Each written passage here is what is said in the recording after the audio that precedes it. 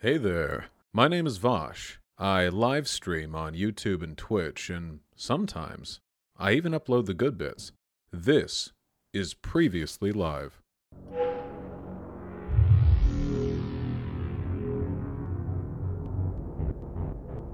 So I have been getting a lot of emails lately. A lot of emails, which essentially boil down to, Vosh, please teach me how to convince oftentimes a family member and sometimes a friend of this political position. In fact, that might be one of the most common types of emails I get.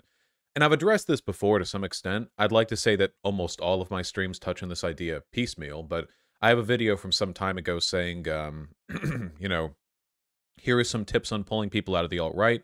That was maybe a little bit overspecific, okay? I am making this in part because I want to be able to defer people to a video rather than to keep saying over and over again, this is too complicated for me to respond with it in an email over and over again. This is, yeah, certainly, this is a matter of economy, but I am serious about this issue, okay? Yeah, feel free to take notes, I guess. This is everything that I have to say on the subject, okay? I want to say first and foremost that the practice of convincing a person close to you, or any specific person, of a political position they disagree with, is never a guaranteed measure. In fact, it's quite likely to not succeed. If you're close to a person, the most likely method of convincing them to your point of view is not through argumentation, but rather long-term through exposure and empathy.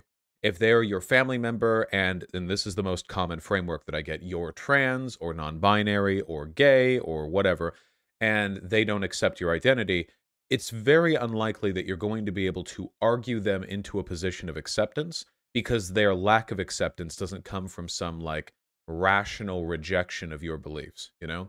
Usually, it's a deeply emotional thing. It can be a product of their disgust or their bigotry or unmet expectations, and it can take them some time to move over, or maybe they never move over at all. But if they do, it's usually just because they love you, and eventually, with time, they grow more comfortable with life as it is.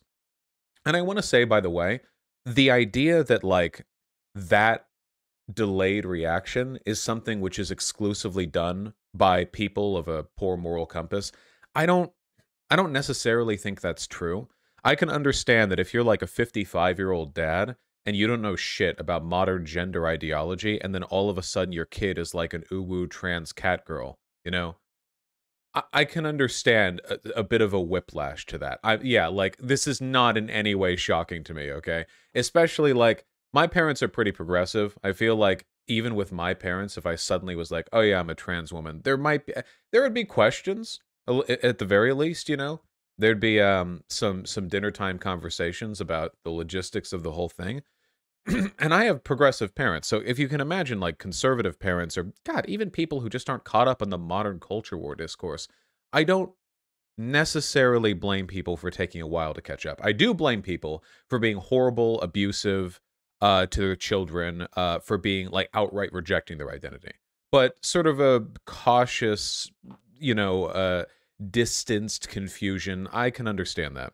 But if you're asking me over email, like, what can I do to convince my family? It's usually not because your parents are sort of lukewarm and cautious. It's usually because they've outright rejected their identities.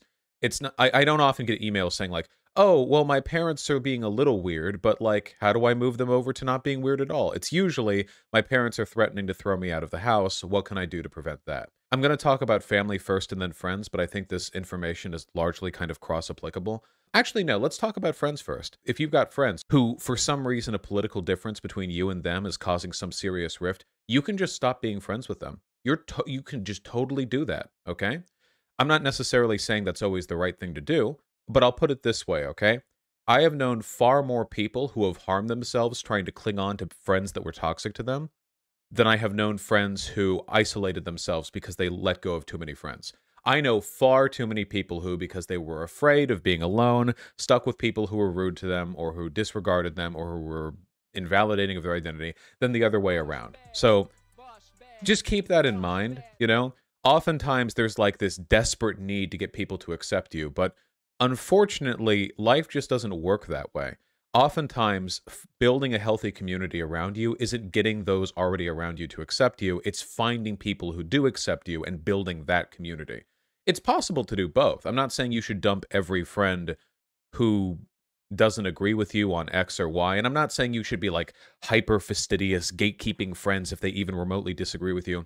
But if you have friends that are being like outright abusive to you because of your identity, you'd better have a good goddamn reason for staying friends with them, okay? You need to have a solid argument for that, okay? And the argument should not be something like, well, I don't know if I'd find any other friends, because that's what everybody tells themselves, okay? If you work on yourself and you go outside and you spend time in other communities, there is an almost guaranteed likelihood of you finding other friends. Just do not do not think of your current friends as some unchangeable intrinsic block of your identity that you need to lose parts of yourself to try to convince. Does that make sense? We can all agree with that, right? That's first and foremost, okay? I just want that on the table right now with friends. Now, everything that I've said about friends, to an extent, also applies to family. I'm not one of those family bond types, you know? I have a very good family. I love my family. They're great friends to me. They've been incredibly supportive. This isn't coming from some embittered perspective of somebody who had like a terrible relationship growing up with both their parents, okay? But if your parents are terrible to you, you don't have to keep them in your life, assuming that you're an adult and you're not completely dependent on them. Just keep that in mind. That doesn't necessarily mean it's not worth trying to build bridges or repair damage, just that that's an option on the table, okay? Yeah, first and foremost, your obligation is to your health, assuming you're not doing anything horribly unethical, which I don't think we're really talking about here. Though, in many cases, when people email me, it's because there's some degree of dependence on their parents, you know? I'm not dependent on my parents anymore at all in any material way. But if you're in high school or even if you're in college and you rely on their money to support your education, you are totally, totally dependent on them. And while sometimes it's possible to like nut up and get like a full-time job and do college courses at the same time and like pay for everything all at once, oftentimes you don't really have that option and you kind of have to maintain a relationship with your parents. So, with all of that being said, with all the obligations and boundaries laid out on the table, how can you convince the people in your life to agree with you on a political position they disagree with? You know, I'm going to assume that we're talking about an issue of some immediate import, okay? If you're burning friendships and like family relationships because your family and friends are capitalists, I don't know what to say to you, okay?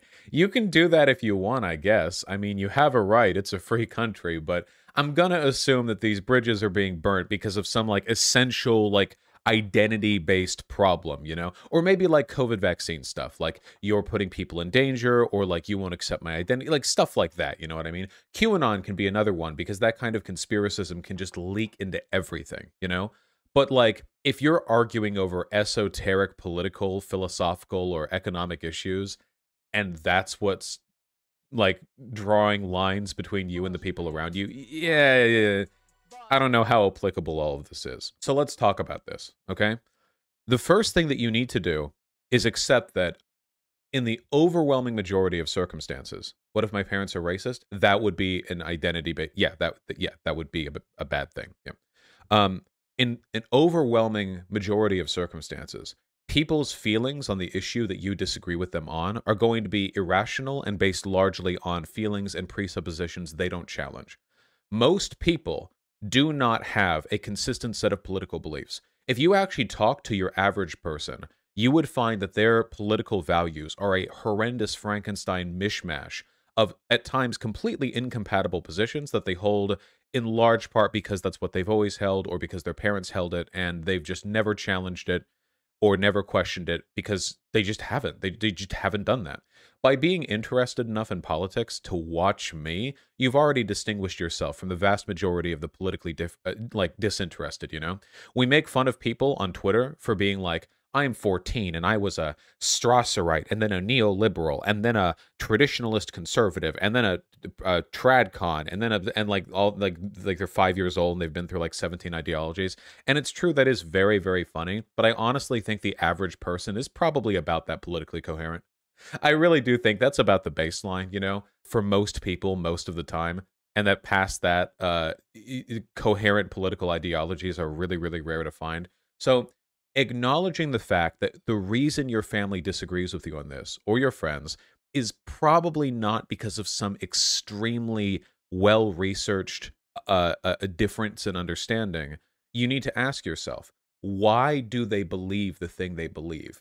What is the core emotional impulse? It could be a rational one, it's not impossible, but most likely emotional impulse that leads them to hold the positions they do. So, I've talked about this on stream before. Most often, this comes up in the form of disgust when it comes to trans people. When you talk with people who are transphobes, oftentimes the arguments they levy are highly philosophical and very, very principled, you know? They'll say, well, scientifically, we have biological pronouns, and we just shouldn't be enabling people's mental illness by encouraging X or Y. But if you get them a little bit drunk, or if you talk with them a little bit longer, the reason why is usually they think it's gross. That's true, by the way. That is completely true. That's why, by the way, people who hold transphobic opinions don't ever change their minds when argued about it in public, even if their positions are held based on incredibly bad data. Like with regards to the all the people who say over and over, people regret transitioning. Look at all the detransitioners. This is a really obvious point to refute. All the data that's available on the subject refutes that point. But they don't skip a beat when you point that out. It's either, well, the data's all wrong and I just magically know the real truth, or they just move on to some other point. And it's just a constant circle of debunked argument to debunked argument to debunked argument to debunked argument over and over and over again. And the reason for that is because they don't care about any of the data. They care about the fact that they think trans people are gross and unnatural. And that is the heart of their discontent. You can argue the data with them all you want, but all you're really doing is bidding for time and legitimizing their emotional bias. You need to know what the core is. So I think that in cases like that, particularly with regards to trans issues or issues regarding sexuality, you need to take a deep breath whenever you hear the comments made by people close to you. You need to not listen to the words, but listen to the underlying motivation they seem to keep running back to. You need to look past the justifications that they put up. You don't need to necessarily confront them on them directly because, hey, telling your dad or whatever, you're just disgusted by trans people, probably isn't going to win him over any more than giving him a 30-minute speech on the value of gender transition with regards to mental health. That's probably not going to do it, you know? But you should, at the very least, be aware of those motivations. The same goes, by the way, with racism. A lot of racism, xenophobia, and nativist sentiment comes deeply from a sense of anxiety and fear. Oftentimes, anything having to do with like an in-group, out-group bias, it usually is reinforced by the sense that there are some privileges or benefits that the in-group has that the out-group's presence or prominence or political growth threatens. That's why when people talk about immigrants, they talk about jobs being stolen or them bringing COVID or whatever. Now, both of those points are easily debunkable, but does that change their minds? Not really. And when people talk about racism, they talk about like how, anti-white racism is on the rise, and they don't face racism anymore, but why is it that when white people go on Twitter, they're dunked on? And you can talk about that, but do you really think it's about white people being dunked on Twitter? It's probably not that. It's probably some underlying feeling of anxiety. Now, again, this isn't a justification. This isn't a zinger that you should throw at them. It's something that you should know, because knowing it will make it easier for you to confront their biases. And to an extent, you have to be empathetic when you engage in this. This isn't some extremely, protracted like debate analysis that you're doing. If you know this person, if they're your family or your friend, you should know them well enough to be able to read into their behavior insights that I never could. I don't know your family. I don't know your friends. I know my family and my friends, and I can read between the lines of what they're saying because I've known my family for 27 years and my friends for varying lengths of time, depending on how long I've known them. But I can do that. And if you know them well enough for their rejection of you to be a real issue, then you should probably also be able to take advantage of some deeper insight you have into their behavior. So try to do that. Whether we're talking about like racism or sexism or transphobia or any kind of gender issue, try to identify that underlying motivation. It's not always the ones that I've described. though it often is.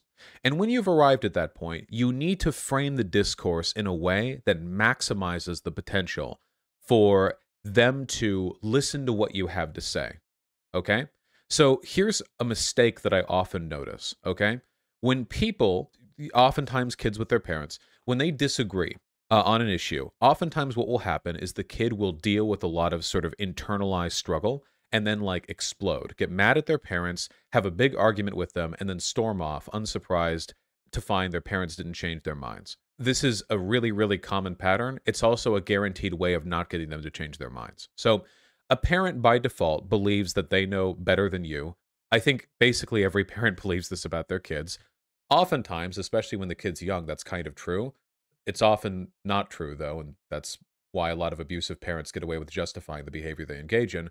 But if your disagreement with them comes off like some kind of angry outburst, how can a parent who's not educated on this stuff tell the difference between you being angry that they won't accept your gender identity and you being angry that they don't like your musical tastes? To a parent, it just comes off as impetuous baby whining, you know? What's the difference from their perspective? In both cases, you get flung up into a rage about something they don't really see the big deal about, and they're really, really, you get really mad, and it's like, oh, what are you mad about? Did we not let you break curfew? Are you mad that you didn't get to see your girlfriend last week? Well, like, what are you mad about? Oh, gender identity? Okay, sure, whatever, kid. You know, and then you go to your room and nothing changes from their end. When you engage in that kind of behavior, you reinforce all the biases that let parents not listen to what their kids are saying, okay?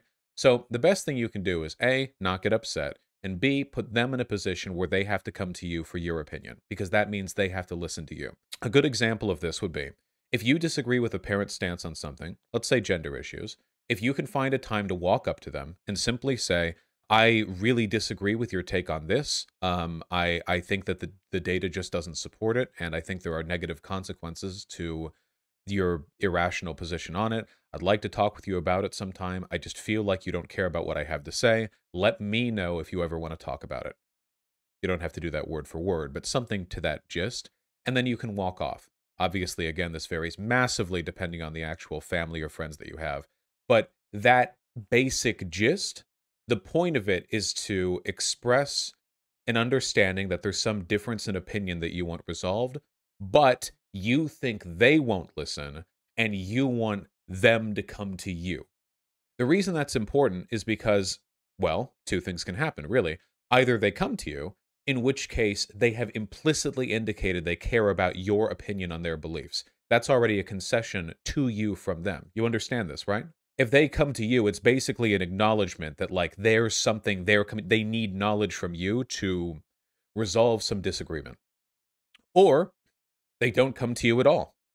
And if they don't come to you at all, then you're saving a lot of time, aren't you? Like I said, there are never any guarantees. If your parents or friends or whatever don't care enough about your opinions of them to even talk with you about it, really, that's a pretty strong indication that arguments with them are going to be a little bit fruitless. That's not to say they can't grow or change more in the future, but it's not a good sign. And it's something you can repeat in the future if you want to. So they need to break the ice? Yes. It's really important that they express an admission that they're interested in what you have to say. Because when they do that, they can't pull the parent card of, oh, this is just a whinging teenager. If you come to them angry, you're whining. If they come to you looking to hear why you disagree with them, they're already implicitly suggesting that you're an equal or that they have some kind of, they have something to learn from you, which is at least a concession. It's a step towards what you have to say. So that's one thing, okay? When you're having a conversation with family or friends then, and you're in a position where they've come to you for information, you need to keep calm, obviously. You need to keep calm, obviously. There's no getting around that. And you need to try to focus on the types of arguments you think they're going to be most receptive to. That's really, really, really important, okay? Now, a mistake that I've noticed a lot of people make when they get flustered is that you guys, you've watched a lot of Vouch, haven't you? Yes, you have. So what you think the best argument can be is you need to assemble 87 highly rigorous, data-driven arguments that you can use to assail your family or friends with a bulletproof, airtight argument in favor of your political position. Please don't do this. Oh my God. Please don't ever do that, okay? This is not how you change people's minds. Oh my God, this is not ever how you change people's minds, all right?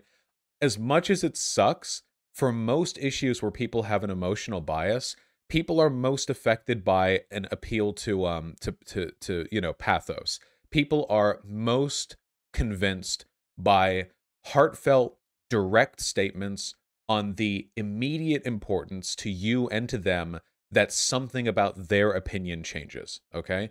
I find it highly unlikely that anyone whose impulsive response to a child coming out would be rejection, would have their minds changed with a data doc on like Google Documents, okay? That seems very unlikely to me. You need to find what kind of stories resonate with them. And you can do that, I think, in part by knowing what type of person your parent is, but you also need to learn how to sell people on these concepts best. So I'm going to try to here are two ways that you could sell the same argument, okay? One of them is, let's say you're like a trans girl or whatever, you're like 16, I don't know, you're a girl, great. And you're you're making an argument for why your identity should be validated, you know? And you're talking to your dad who looks like the boomer Wojak, and you're saying like, okay, well, if you see here, it shows that parental support for the identity of trans youth is massively correlative proportionally with the likelihood of that person not attempting suicide. So it's really a matter of mental health. And so this probably won't work, okay? What you can instead say, heartfelt, I mean, you can sit on the bed, whatever, and say, hey, look, listen, okay? I understand this is weird. I understand this is confusing. I understand that there's probably a lot of ground to cover here, but I need you to understand something, okay? That what's happening right now, this identity, this means a lot to me. This means a whole hell of a lot to me. It is so important to me that even if we disagree on the abstract politics of this, that you do the very basic minimum and you address me, I don't know, she, her, my name, whatever.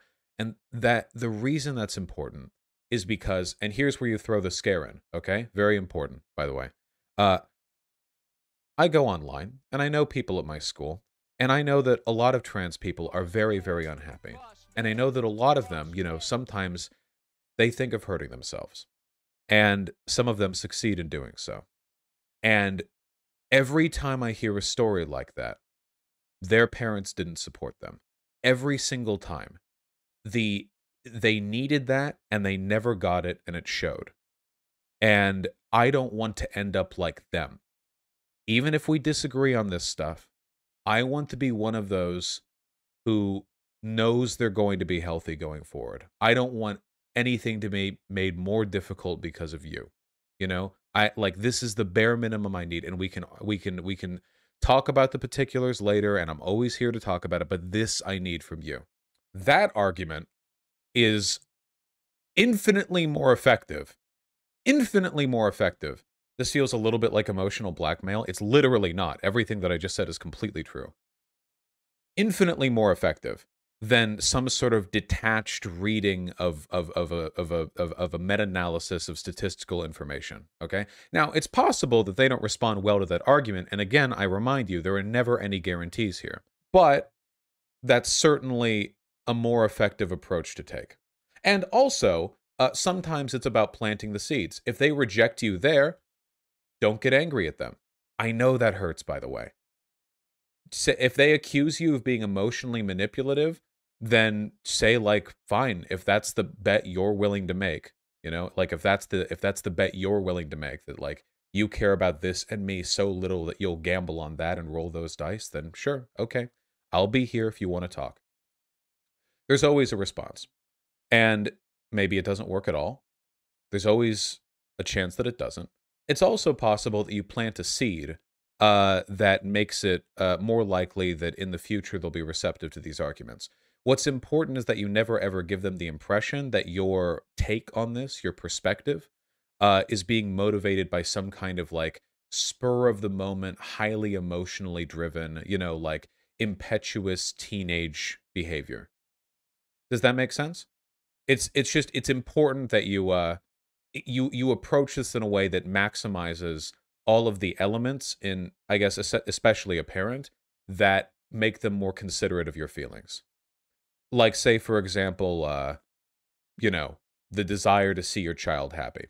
A lot of parents reject the trans thing not just because at least they're disgusted by trans people, but also because they think the trans thing is some kind of new age fad that makes kids unhappy and mutilate their bodies, and they don't want their child falling into that. So when that's the perspective from which they're approaching this, you arguing all the like, oh, your support will make me more happy, et cetera, is essentially like in their mind it reads like you saying you want to tattoo your entire body like a lizard and then make lizard noises, and you're more likely to be happy if they support you doing that. It doesn't like register to them. You just have to be emotive and you have to engage with the pathos of the argument. Wait, but I want that? Well, that's a conversation between you and God now that you're an adult. Um, Generally speaking, a more effective approach. And the same, by the way, goes with your friends. The nice thing with your friends is that by default, your friends don't actually have any immediate material leverage over you, which means that you can have much more pointed conversations with them. If you want, you can get angry with your friends. You can just say, hey, listen, fuck off, okay?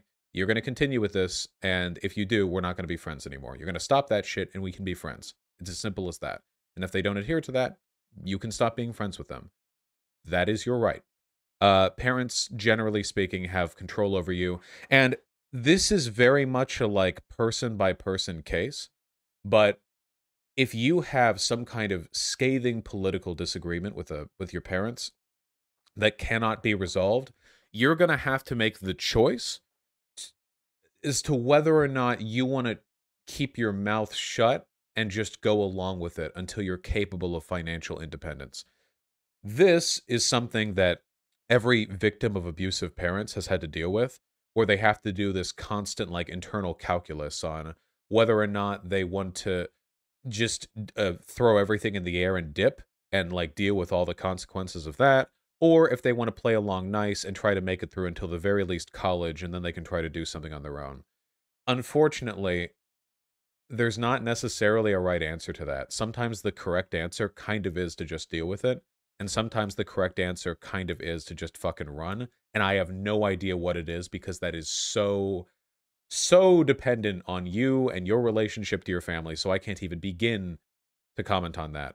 You're going to have to figure that one out for yourself. Okay. Just try to do stuff that maximizes your own well-being. And also keep in mind, by the way, that it's easier to deal with shitty parents if you have good friends. A lot of people have shitty both when it comes to some identity thing, which means that it's sort of a holistic, all-encompassing problem. Whereas if your parents are shitty, but you have like a core group of like supportive friends, that can go a long way towards propping you up. Just keep that in mind, you know? There are mitigating circumstances that you can use to make the still quite difficult process more tolerable, and there are also things you can do to make it way, way, way, way, way, way worse. When you're having these conversations with people that are close to you, I'm mostly talking about like trans identity and sexuality because that's the subject of most of the emails that I get. But I want to touch on another really key thing, which is conspiracy and religion. Because to me, they're the same thing. Because that's a really core component of, well, a lot of this. Like, let's not beat around the bush, okay? Religion, whatever your opinions on it, okay, it can make parents do and say some really fucking stupid and dumb and mean shit to their kids that they'll never be able to justify and will never move off of because they think that if they die, they're going to go to hell if they listen to you. Really great incentive to keep your parents on whatever dumb fuck position they're. Have you ever held an anti-theist phase? Yeah, it's currently ongoing. It's still active, actually. Unfortunately, when it comes to the influence of religion, I don't really have that much to say because the introduction of a religious justification for bigoted opinions on the part of family or friends makes it infinitely less likely that you're going to be able to move them over.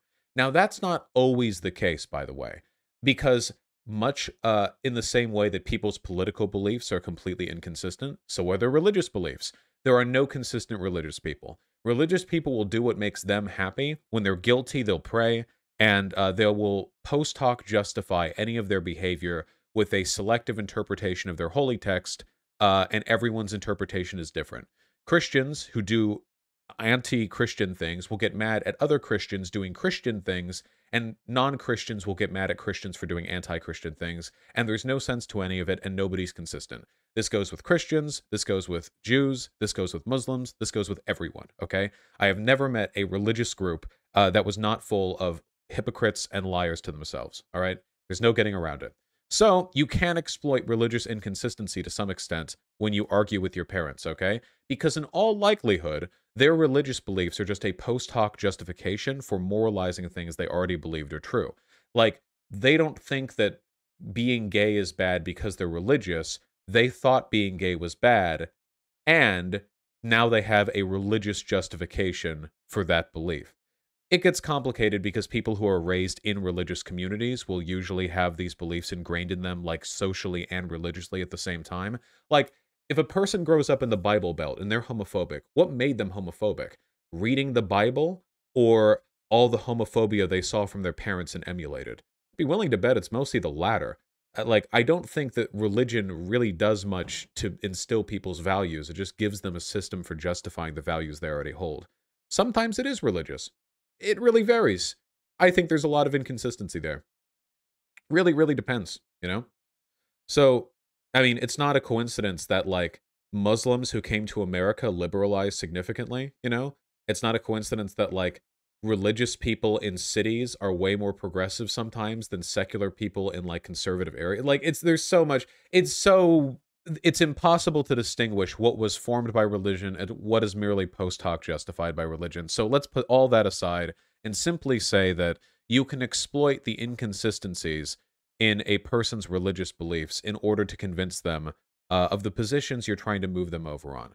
If you're familiar with a few basic biblical arguments to support your position, maybe throw them out there. Maybe there are some religious leaders or pastors who support your position who you could defer to.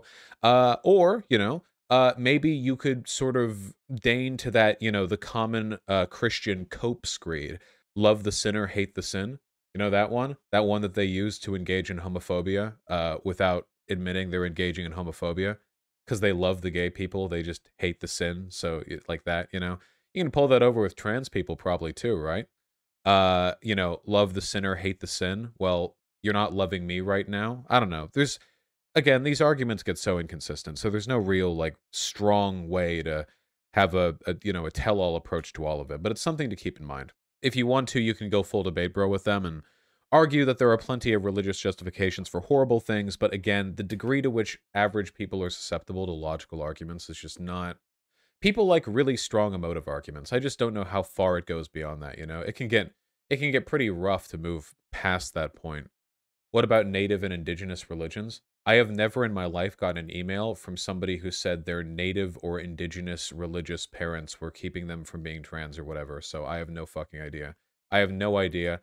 Though I'm going to defer to my very basic humanist argument here, which is that people are stupid and religion is stupid, and that's going to be the same whether you're a Christian white American or an indigenous person with indigenous religion. So that's my default answer. I'm going to assume that abusive parents are kind of a ubiquitous cultural experience, maybe exacerbated by some factors, but otherwise ubiquitous. So I'm guessing this applies broadly. Anyway, religion, to me, comes really close to conspiracy because conspiracy theories, like religion, are a really easy way of post hoc justifying anything that you, believe. This is where anti-vax beliefs and QAnon come in. I've said this before, and I still believe it. I really do think that if you have a family member or a friend who's, QAnon adjacent, or just full on QAnon, they might be too far gone. Part of this whole trying to move people next to you over is learning when it's a waste of time to try. Vosh, you convinced me to get the vaccine. Yeah, not all anti-vax people are beyond reasoning, but QAnoners, that's really far over. Right now, QAnon is like a giant maelstrom that's consumed basically every other conspiracy theory in the United States. Flat Earth has been consumed. Christian evangelicism and like rapture prophecy, that's been consumed. The day of the rope, like race warriors, that's been consumed. QAnon is like this just void that has swallowed every other horrible conspiratorial belief. And at that point, I really don't know how effectively you're going to be able to convince somebody. I actually don't know if I have ever in my life heard of somebody who was full on QAnon who changed. Now, there is a subreddit, victims of QAnon, I think survivors of QAnon, and I think it's like family members of people pulled into QAnon, but I don't know if I've even heard a story of that happening. I'm sure it's happened, just it doesn't happen often. QAnon casualties, is that it? QAnon casualties, thank you very much. I'm not saying it's literally impossible to move QAnon people over. I'm just saying, like, it does not happen often at all. It is not something that happens frequently in the slightest, okay? It's a very, very, very insular community. So if you have a family member or a friend who's in that position, I'm not saying they're a lost cause. I'm just saying there might be better ways to spend your time. Time that you're spending trying to move them over from their positions might be better spent whittling or panhandling for gold in a local river.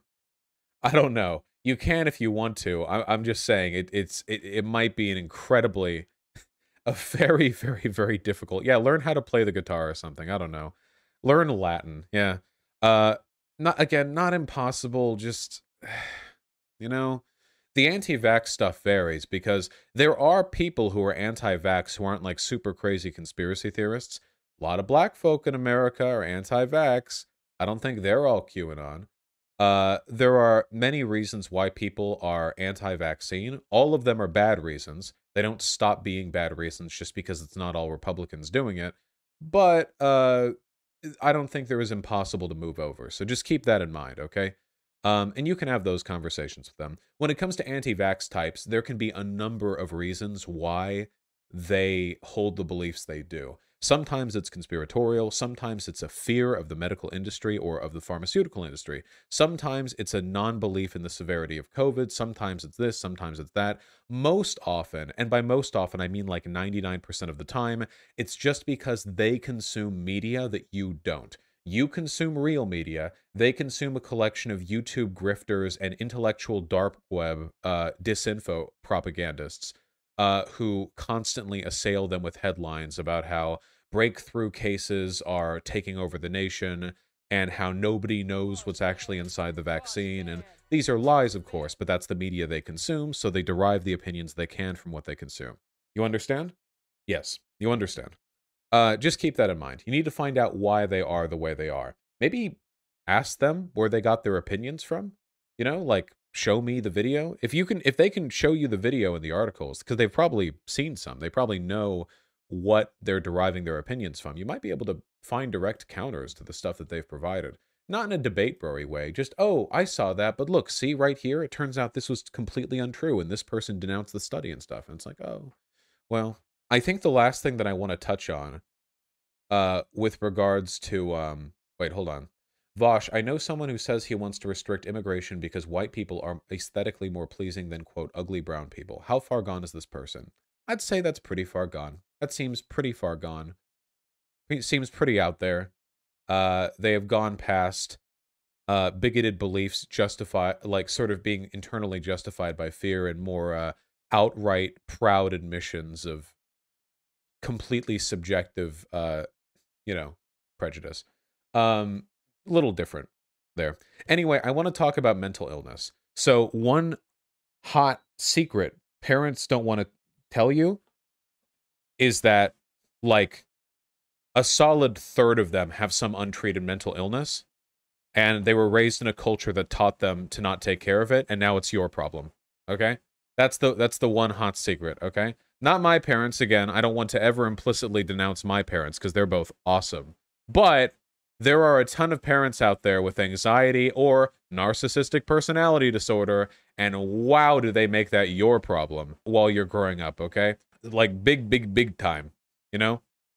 We've talked enough about anxiety on the channel, and I think anxiety is generally understood well enough that I don't need to hyperfixate on it too much, but it's especially the narcissistic personality disorder thing that really gets me. Yeah, there's a subreddit for that, the narcissistic parents, yeah?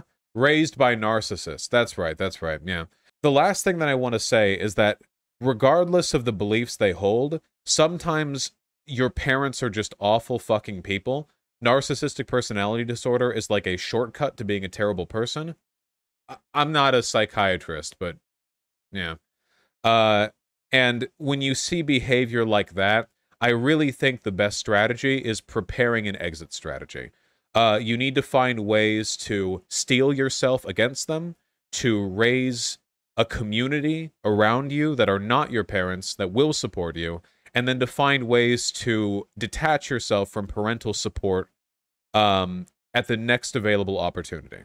That's another big component, by the way, to trying to change the minds of the people around you, your friends and family. It's the ability to steel yourself against their bad opinions. That is a really big part of it. Guys, what's one half of my job? Well, half of it's knowing how to debate. The other half of it is knowing how not to get mad when other people debate me. You understand? It's two sides of the same coin. You cannot engage in the process of changing the minds of the people around you without taking some kind of reciprocal damage, and you need to be able to deal with that. So here are some fun, happy, and cool things that you can tell yourself if you're ever feeling bad about your relative social position, okay? Get ready for it, okay? First of all, this too shall pass. Very important to remember that, okay? The idea of permanence is one of the universe's greatest illusions, all right? There's no such thing as, my life begins at X, your life starts when you're born and ends when you die. And you will die, but change will happen constantly from point A to point B, and there's nobody with more power to affect that change than you. So even if things right now aren't in a position that you necessarily like, you have the firmest grasp on the reins, and even if it takes a while, nobody has more control than you to move you over to a life that you want to live. You're always living your life. It's never any time in the future. It's no longer in the past. There is no point in the universe where the past is still happening. It's only now, and only you have control over your behavior. So even if things may be frustrating right now, and they often are, just keep in mind that in 5 years, in 10 years, things which are unbearably painful now are not going to be in the future. They won't be. They will not be, okay? That is just what time does. Time does this to everything. We're constantly looking for new experiences, and with time, as a process of our growth, we overcome hurts that we have experienced in the past. I had things in the past that hurt me and my feelings very much, and now they don't bother me in the slightest. And one of the reasons they don't bother me that much is because since those things happened, I made an effort to learn from them and then try not to repeat mistakes or experience the same harms again in the future. You have that power, okay? So when you feel like your parents are being unsupportive, when you feel like your friend group sucks, etc., you know, just keep in mind that there are plenty of people who today have wonderful friend circles and wonderful lives who in the past did not, okay? The idea that because you are once one thing, you must always be that thing is completely delusional. It's not just silly, it's objectively antithetical to the nature of, like, the universe, okay? That is not how things happen. You have control over that. There's no guarantee everything's going to work out perfectly, but not only can things get better, often they do, and the things that get worse, you learn how to get better at dealing with them. I deal with stress better now than I did when I was young, that's for fucking sure. So keep that in mind. Very, very important, okay? And additionally, stop being harder on yourself than you are on other people. I see trans people with this all the time. I don't understand why. You'll go on Twitter or whatever forum and you'll see other like trans people and you'll be like, oh, these queens, oh, these kings, if they're trans men, oh, these NB monarchs, whatever. Oh, they're so lovely. And sometimes, hold on. And I'll point out, by the way, I'll make it clear, you know, sometimes you'll look at a trans person, you'll be like, this person doesn't pass, but they're still lovely. But especially in the trans community, there's like this cult of self-hatred and then like love of everyone around you, you know? Which is weirdly delusional, because if it was true love, you would be able to feel it for yourself too. Like people need to get over that, okay? I don't care. This isn't just a trans thing. It's just something I see in those communities really, really often. Super, super dumb, you know? You can get over that, all right? People all the time. It's like the opposite of people's charitability to themselves, you know? We judge ourselves by our intentions and others by their actions. So if we do something dumb, we forgive ourselves because we know our intentions are good, but when other people do something dumb, we assume it's because they wanted to do that dumb thing. It's like some people do the opposite of this, where they judge themselves by the worst interpretations and others by the best possible interpretations. Chill out. Stop, okay? Chill. Do not do this. Why? Your ability to reflexively interpret different types of behavior and appearances and impressions and actions more favorably in others than in yourself is a lie your brain is telling yourself in order to justify a self-hatred that you are attached to. Okay? You are there's a sort of cyclical nature to self-disgust and self-hatred that perpetuates itself, often at the expense of the ability to rationally analyze the situation around you. It's psychological uncontrollably, usually. Wrong. It's somewhat psychologically uncontrollable. Oftentimes there's a chemical component. Talking to a therapist or a psychiatrist can be helpful in the future, but there are always things that we can do, to improve our mentality. It just takes time, and it's difficult to do, but it's worth doing, okay? Think of it like a life project, you know? We like life projects, don't we? Or maybe let's start smaller, okay? Think about building a snow castle, okay? Think of building a snow castle. It's a beautiful morning, all right? You're 12 years old, okay? There's 13 inches of snow outside. It is 21 degrees. You're wearing perfectly fitting snow clothing, and you're going to build a snow castle, okay? So you go outside, and you start to form a brick of snow, and you smack it down on the ground, and then you build another brick and you smack it down, and you have begun a long, long project, okay? Now, the process of building a snow castle is difficult work. It's difficult to move in heavy snow clothing. It is cold outside. Your ears hurt a little bit. Frost builds at your face that you have to wipe off, which scuffs you because the back of your glove is kind of like a little ragged because you've been wearing it for a few winter seasons. You go ahead and you build another brick. It's heavy. These bricks of snow are heavy. Made of water, after all, porous water, you smack it on down. Now, this is a process that's going to take hours and hours and hours, and there's nothing immediately satisfying about the base of the tower, is there? No, there isn't. It's just a couple of bricks in the snow. In fact, the starting bricks are remarkably unimpressive because they sink into the snow. You can't even see them. The first little bits of progress are so minuscule that you literally cannot see them rise above the default snow level. But you keep building the snow castle because you know there's a beautiful future for it, all right? Why can we not treat our own mental health similarly? Make an effort to take difficult and arduous steps towards a beautiful future that you can imagine, okay? Practice saying nice things about yourself or thinking nice things about yourself. You know, you don't have to say it out loud, but thinking nice things about yourself, okay? Like anything in your life, these are habit-building exercises, and the more readily you do it, the more likely you are to do it in the future. And you know how I know that? Because you know the opposite happens. When was the last time you noticed a negative attribute about your body? For the first time, you noticed this. And then you start noticing it more and more and more and more and more until it becomes something you think about all the time. This happens to all of us, I imagine. To varying extents, maybe. This is not a one-way street. This goes both ways. There is no chemical reason, no neurological reason why that can't go both ways. It does go both ways. It absolutely does. If you notice favorable things about yourself and take effort to notice it and point it out, you will notice it more and more and more often. This is the case for everyone. Okay, so make an effort to do that. And if you do this, the better you get at complimenting yourself, the harder it'll be for other people's insults to hurt your feelings.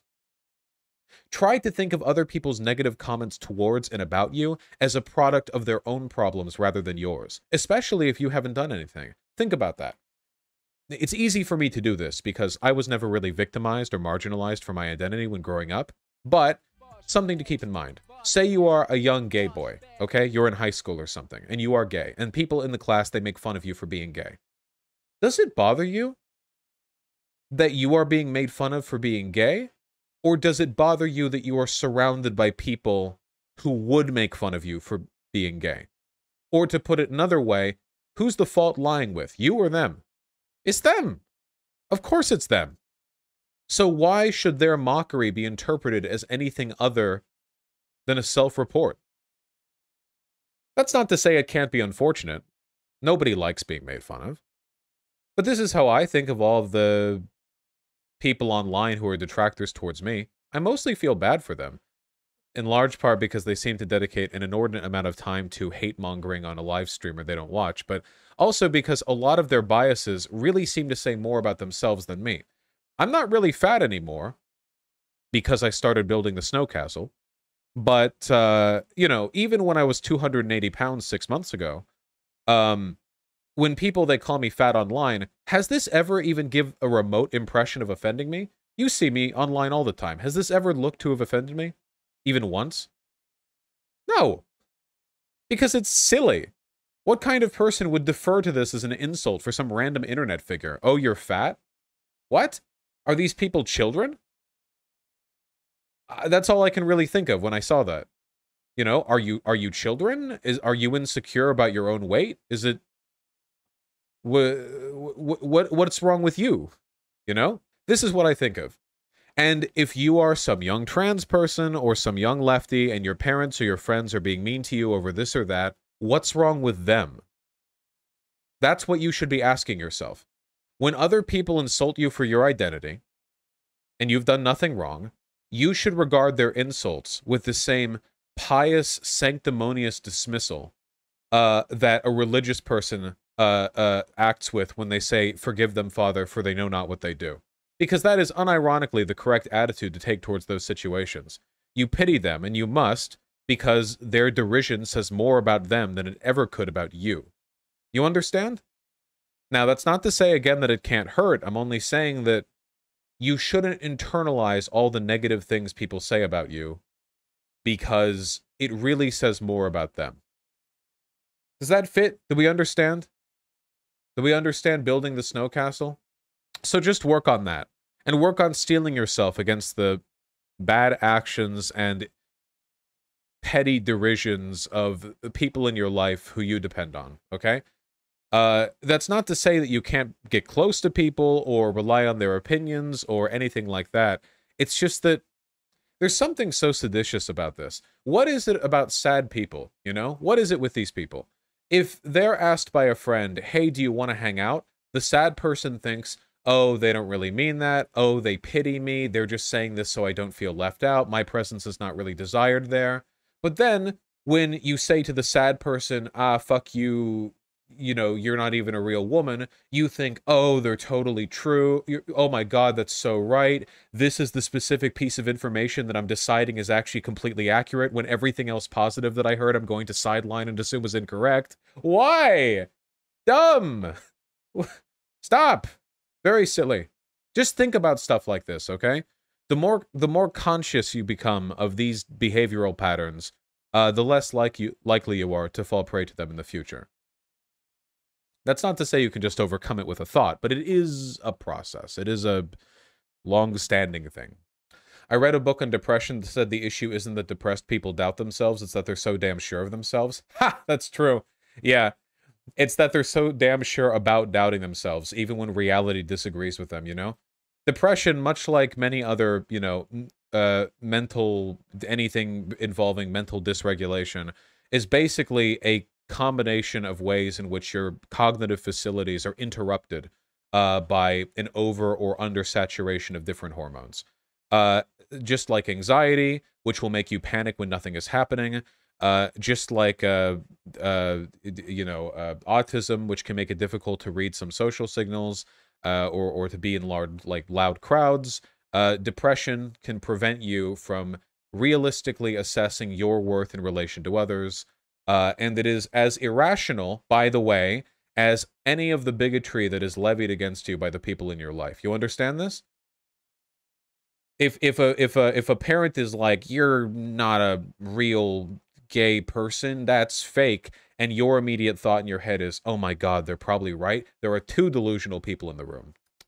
Gotta work on that. Debate bro yourself, okay?